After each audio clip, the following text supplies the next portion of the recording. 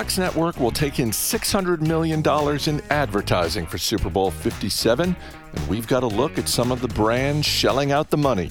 Motley Fool Money starts now. I'm Chris Hill. Joining me today, Motley Fool senior analyst Bill Mann. Thanks for being here. Hey, Chris, how are you? I'm good. We got a trio of earnings reports. We're going to start with Chipotle. And the headline in the fourth quarter, not great. Profits and revenue lower than expected, same-store sales. But continuing a pattern that we've seen for a while, not just from Chipotle, but from others, where the overall transactions fell, but the pricing was up just, due to inflation. And as we've talked about in the past, Chipotle continues to exercise their pricing power. They do. They described that as going to the board, and they did actually go to the board this quarter. They really pointed to some weakness in delivery transactions, said that was down about 15% over the quarter. Clicking out just a little bit on Chipotle, they are a true winner from over the last, during the pandemic. Their sales are up 50%, profit is up 150%. Store count's up healthily. Shares are up a lot. So, yeah, it's a little bit of a blip, but I don't see anything in this report that suggests that Chipotle is anything but operating with full force. And you listen to CEO Brian Niccol. He kind of took like maybe a quarter step back from what he has said in the past. You think back to a year ago, he was talking openly about their ability to raise prices. This time around, he's not really doing that because they're not actually doing that. But he did talk about them maintaining their pricing, and they're seeing sort of the universe of people who are willing to continue to eat at Chipotle. And in terms of their results, it's a good number. Stephen Ells made this point, and I think Brian Niccol believes the same thing. Stephen Ells was the founder of Chipotle, and that is that going to the pricing board is not something that they want to do. That is not what they consider to be the most healthy form of growth for them, because there's only so many times that you could do it before you give customers a reason to go look at alternatives. So, yes, there's a very distinct reason why he didn't bring it up. There was a very distinct reason why this is not their actual first choice in terms of how they go about increasing earnings and results. Going to the pricing board and increasing pricing is something that they do more under duress than they do as a matter of strategy. We move from burritos to payment processing. Shares of Adyen down 15%. This is the Dutch company that does not report on a quarterly basis. This is their second half of the fiscal year results. And broadly, Adyen is dealing with some higher costs. Should I tell you that it's pronounced Adyen? No, which is why I'm continuing to pronounce it Adyen. But yeah, let's go with Adyen. Rather than re-record, let's just keep my mistake in there, because we all make mistakes. We all do make mistakes. And look, it makes you seem smarter because it means that you've just read it. That means you're a reader, right? So Adyen, huge Dutch company, and it's a company that we have admired for a long time here at the Motley Fool. And they have a multi-channel strategy, things that seem like they might be easy but really aren't when you think about it. Like, for example, you order something online but you return it to a store. Adyen tracks all those sorts of things. And so their results for the last the last half year were great and fine. Their margins were lower because their take rate was a little bit lower. But Adyen's CEO, a man named Peter van der Doos, who is a co-founder of the company, has said that they are now hiring aggressively a lot of the software engineers who are being laid off right now from their competitors and from other Silicon Valley firms. So this is a really, really interesting company in general. They're in a great space. They are the leading competitor, even though a lot of Americans may not have heard of Adyen. I think that you will be hearing of them as time goes forward because they are competing with companies like PayPal and Block and and even Visa and MasterCard on some certain levels. And this is a really important, highly successful company. Part of their announcement was the chief financial officer is being promoted to the position of co-CEO. What's your feeling on that? Because there are a lot of times, as we've talked about in the past, there are a lot of times where the co-CEO thing just doesn't work. Yeah, so this company was actually founded by two guys. Peter Vanderdoes is one. So they actually have had a co-CEO for most of the history of the company. So personalities being what they are, it's a little bit dependent on how these two learn to work together. Peter Vanderdoes took a step back in this last year for some health reasons. This is not a surprise to me at all. And yes, you're right to point to it as a risk. We have seen in company after company after company a failure at when there are two chiefs, but as in all things, wait and see is probably the best way to go. Let's wrap up with Uber, which surprisingly posted a profit in the fourth quarter, maybe unsurprisingly record revenue to go along with that. And you throw in the strong guidance. You tell me, how good is this? How good is Uber right now? How's that? There's my response. Okay, I will take that because this, I've said for years now, this is one of those businesses that if it disappeared, I think some people would set their hair on fire. But as a stock, it has not rewarded shareholders. It hasn't rewarded shareholders. It had almost $600 million in profit for the quarter, which is great. But most of that has come from their investments in other companies. From a cash flow perspective, Uber is still burning money, and that ultimately is what you need to track. So my question is, if this is the highest number of transactions that they've had, it was over 2 billion trips. What more can they do so that they actually get to be operating profitability? And operating profitability and accounting profitability are two different things. So yes, it was a good quarter from them. Maybe it was a better quarter than I might have expected as someone who's remained kind of an Uber skeptic. But the bottom line on a revenue basis is a little bit deceiving simply because they have investments in other companies that have provided all of that profitability. I'm glad you hit the number of trips they had because, it's a staggering number. But to your point, if this barely gets them over the profitability line, and as you point out, it's driven largely by their invest. I mean, this is not, this is not Costco. This is not a business where it's like, well, they don't really make money off the stuff they sell. They make their profit off of the subscription. It's like, all right, well, is Uber rolling out a subscription model, and are they achieving the type of renewals that Costco has achieved? Because if they do that now, as a shareholder, I'm really interested. Yeah, that's exactly right. And it's always important to look at the quality of a company, I think, in this very important way.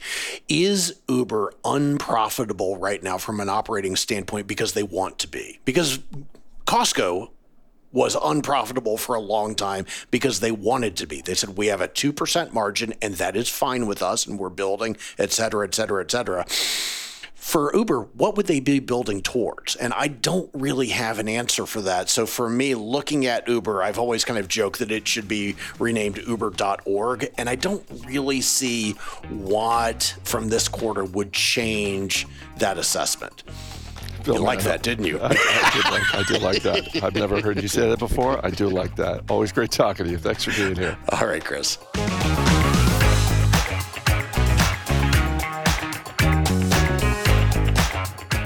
Fox Network has sold all of the ad inventory for Super Bowl 57, with some 30-second ads going for more than $7 million. How are those brands getting your attention before, during, and after the game?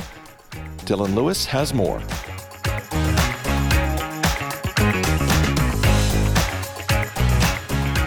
Jeanine Poggi is the editor at Ad Age and their lead for Super Bowl coverage. She joins us from New York.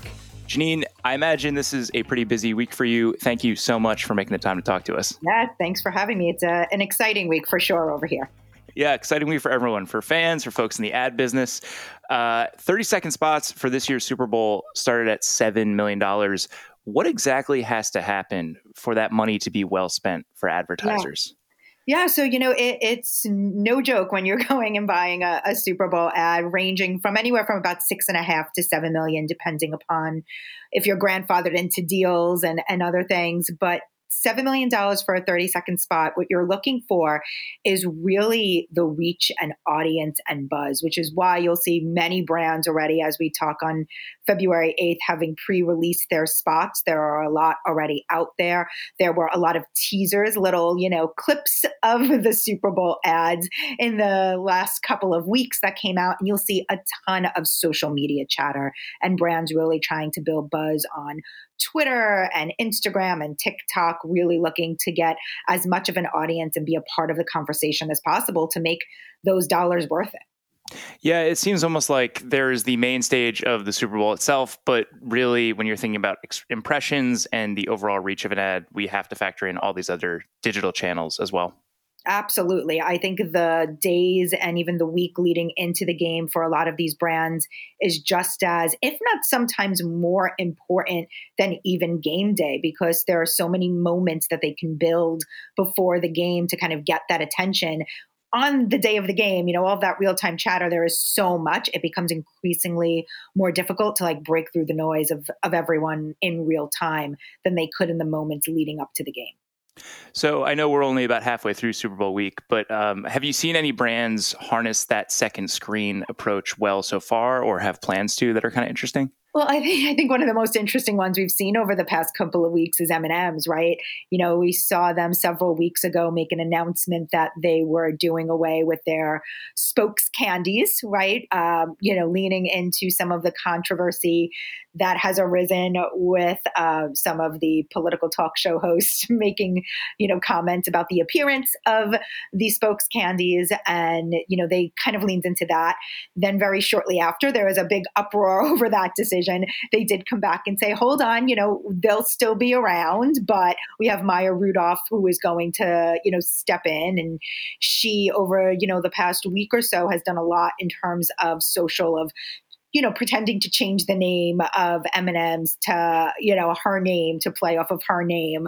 We've seen even the spokes candies appear otherwhere on social media. So some of them taking over eBay's conversation. We've seen some on Spotify using the Snickers handle, which is part of M&M's parent company, Mars. So they've really leaned into that social chatter and tried to do a lot also with other brands to lean into other platforms. And I think, in the past week, probably most people have heard about M&M's and the stunt that they're pulling. Yeah. So looking back on the advertisers from last year's Super Bowl, I think in some ways you can kind of look at Super Bowl ads and they're an expression of the zeitgeist. And you look back to last year, automakers and electric vehicles were a major theme. Crypto was a major theme. I think e-commerce was a major theme. What are you expecting to see as themes and really present categories in the advertisers this year? Yeah, well, it's an interesting year. Very early in the fall, Anheuser-Busch InBev announced that they were giving up their category exclusivity, which means that other beer and alcohol brands can now buy into the game.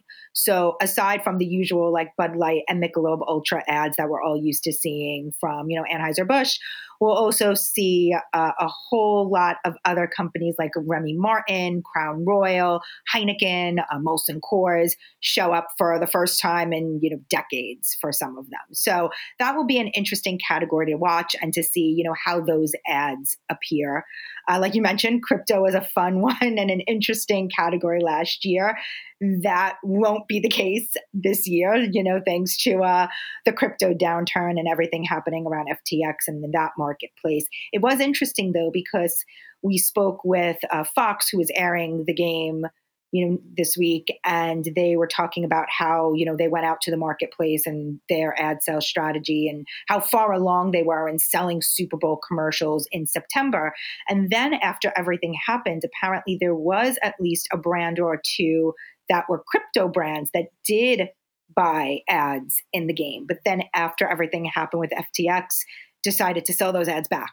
So that's just kind of interesting and just speaks to, the climate and the environment and what can happen in the months leading up to the Super Bowl to change the trajectory of the brands that are advertising in the game. I think this year you'll see a lot of like the tried and true, the traditional auto brands will be there. You'll see the E-Trades of the world and the Squarespaces. They've been in, multiple years.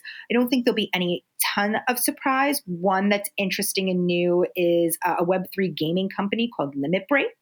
So if we're talking about that whole like metaverse, Web3, NFT, arena, that is one that will be interesting to watch and a newcomer in the game this year. You mentioned Fox before, and I think I saw something on Twitter just this morning that they are going to be grossing somewhere north of $600 million in ad revenue related to the game, but that they were kind of cutting it close to the deadline. And I think I'm kind of curious how much the general macro environment and the ad budget environment that we see and people tending to pull back a little bit as things get a little bit less certain play into those Super Bowl budgets and just kind of what that timeline looks like for the planning for all this. Yeah. So as I mentioned before, and in September, they had told us they were about 95% sold out of the game, which is a pretty good place to be in September. Historically, it is always hardest to offload those last like 10 ad units. So that is not unusual. And that is something, no matter the climate, that tends to be the hardest to sell. That being said, they did end up, because of the economy, because of the crypto situation, like I mentioned before, it ended up, they backtracked a little bit. So they were at 95%. Some folks ended up selling some of the ads back. They went down a little bit and had to make those up as, they got closer to this point. The economy, for sure, they told us, played a factor in negotiations, with a lot of brands taking a wait and see approach.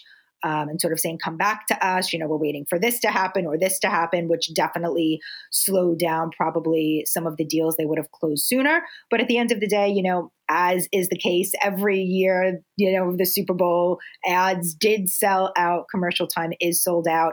And it's pretty much on par in terms of timing with where NBC, which aired the game last year, was, at this point last year.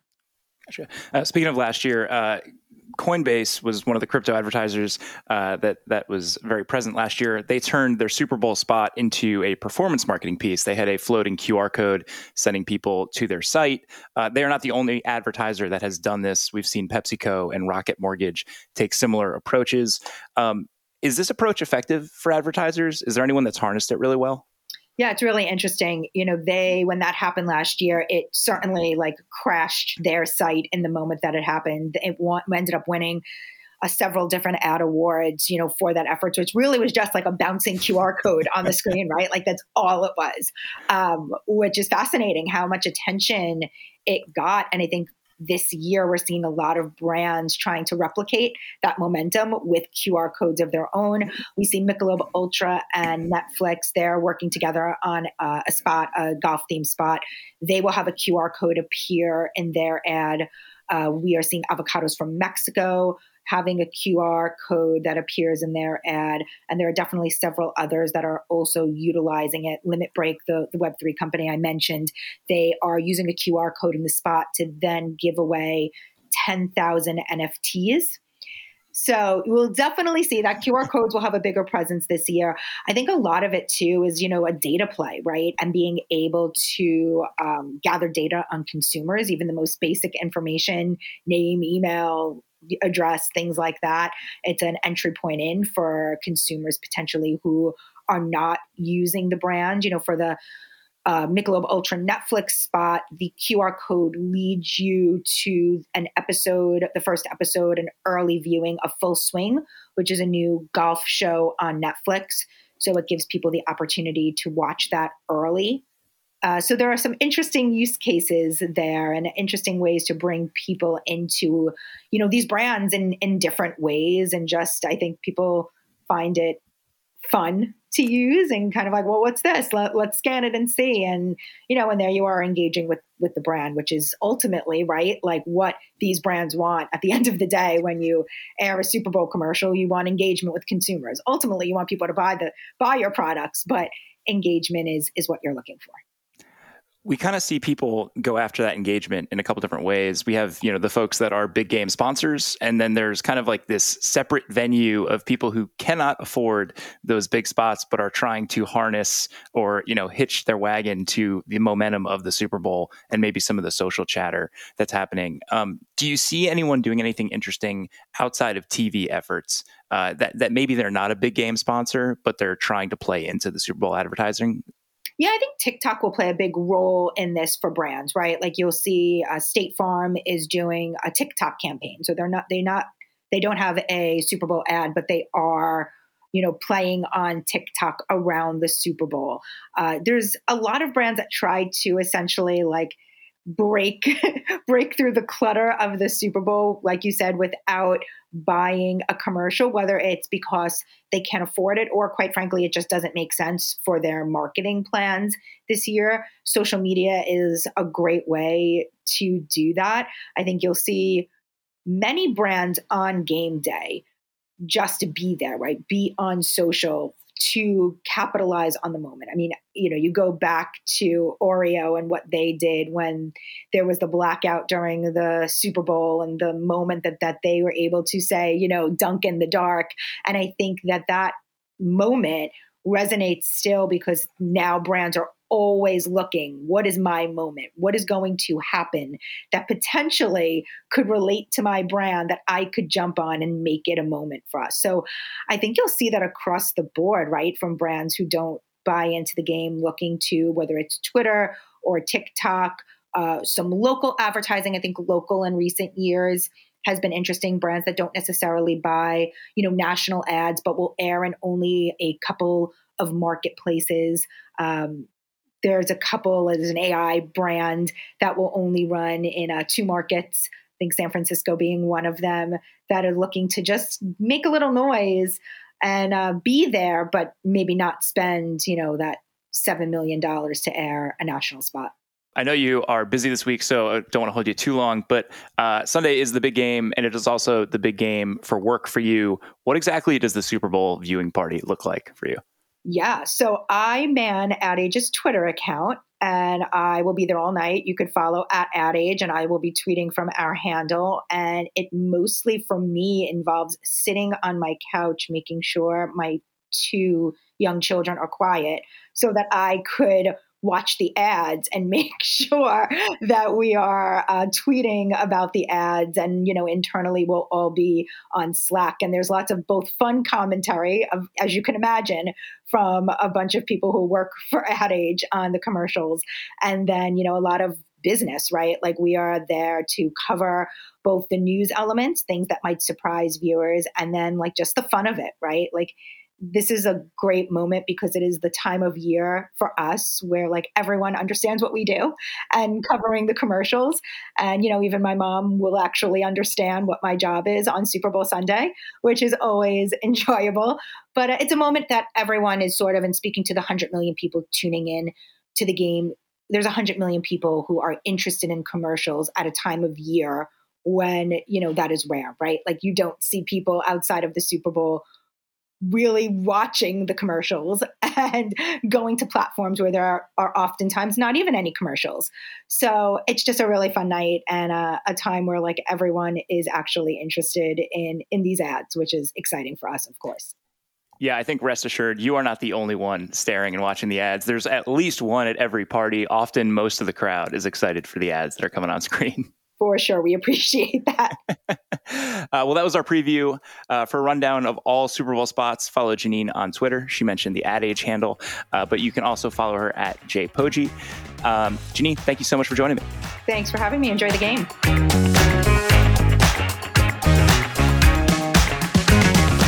As always, people on the program may have interest in the stocks they talk about, and the Motley Fool may have formal recommendations for or against, so don't buy or sell stocks based solely on what you hear. I'm Chris Hill. Thanks for listening. We'll see you tomorrow.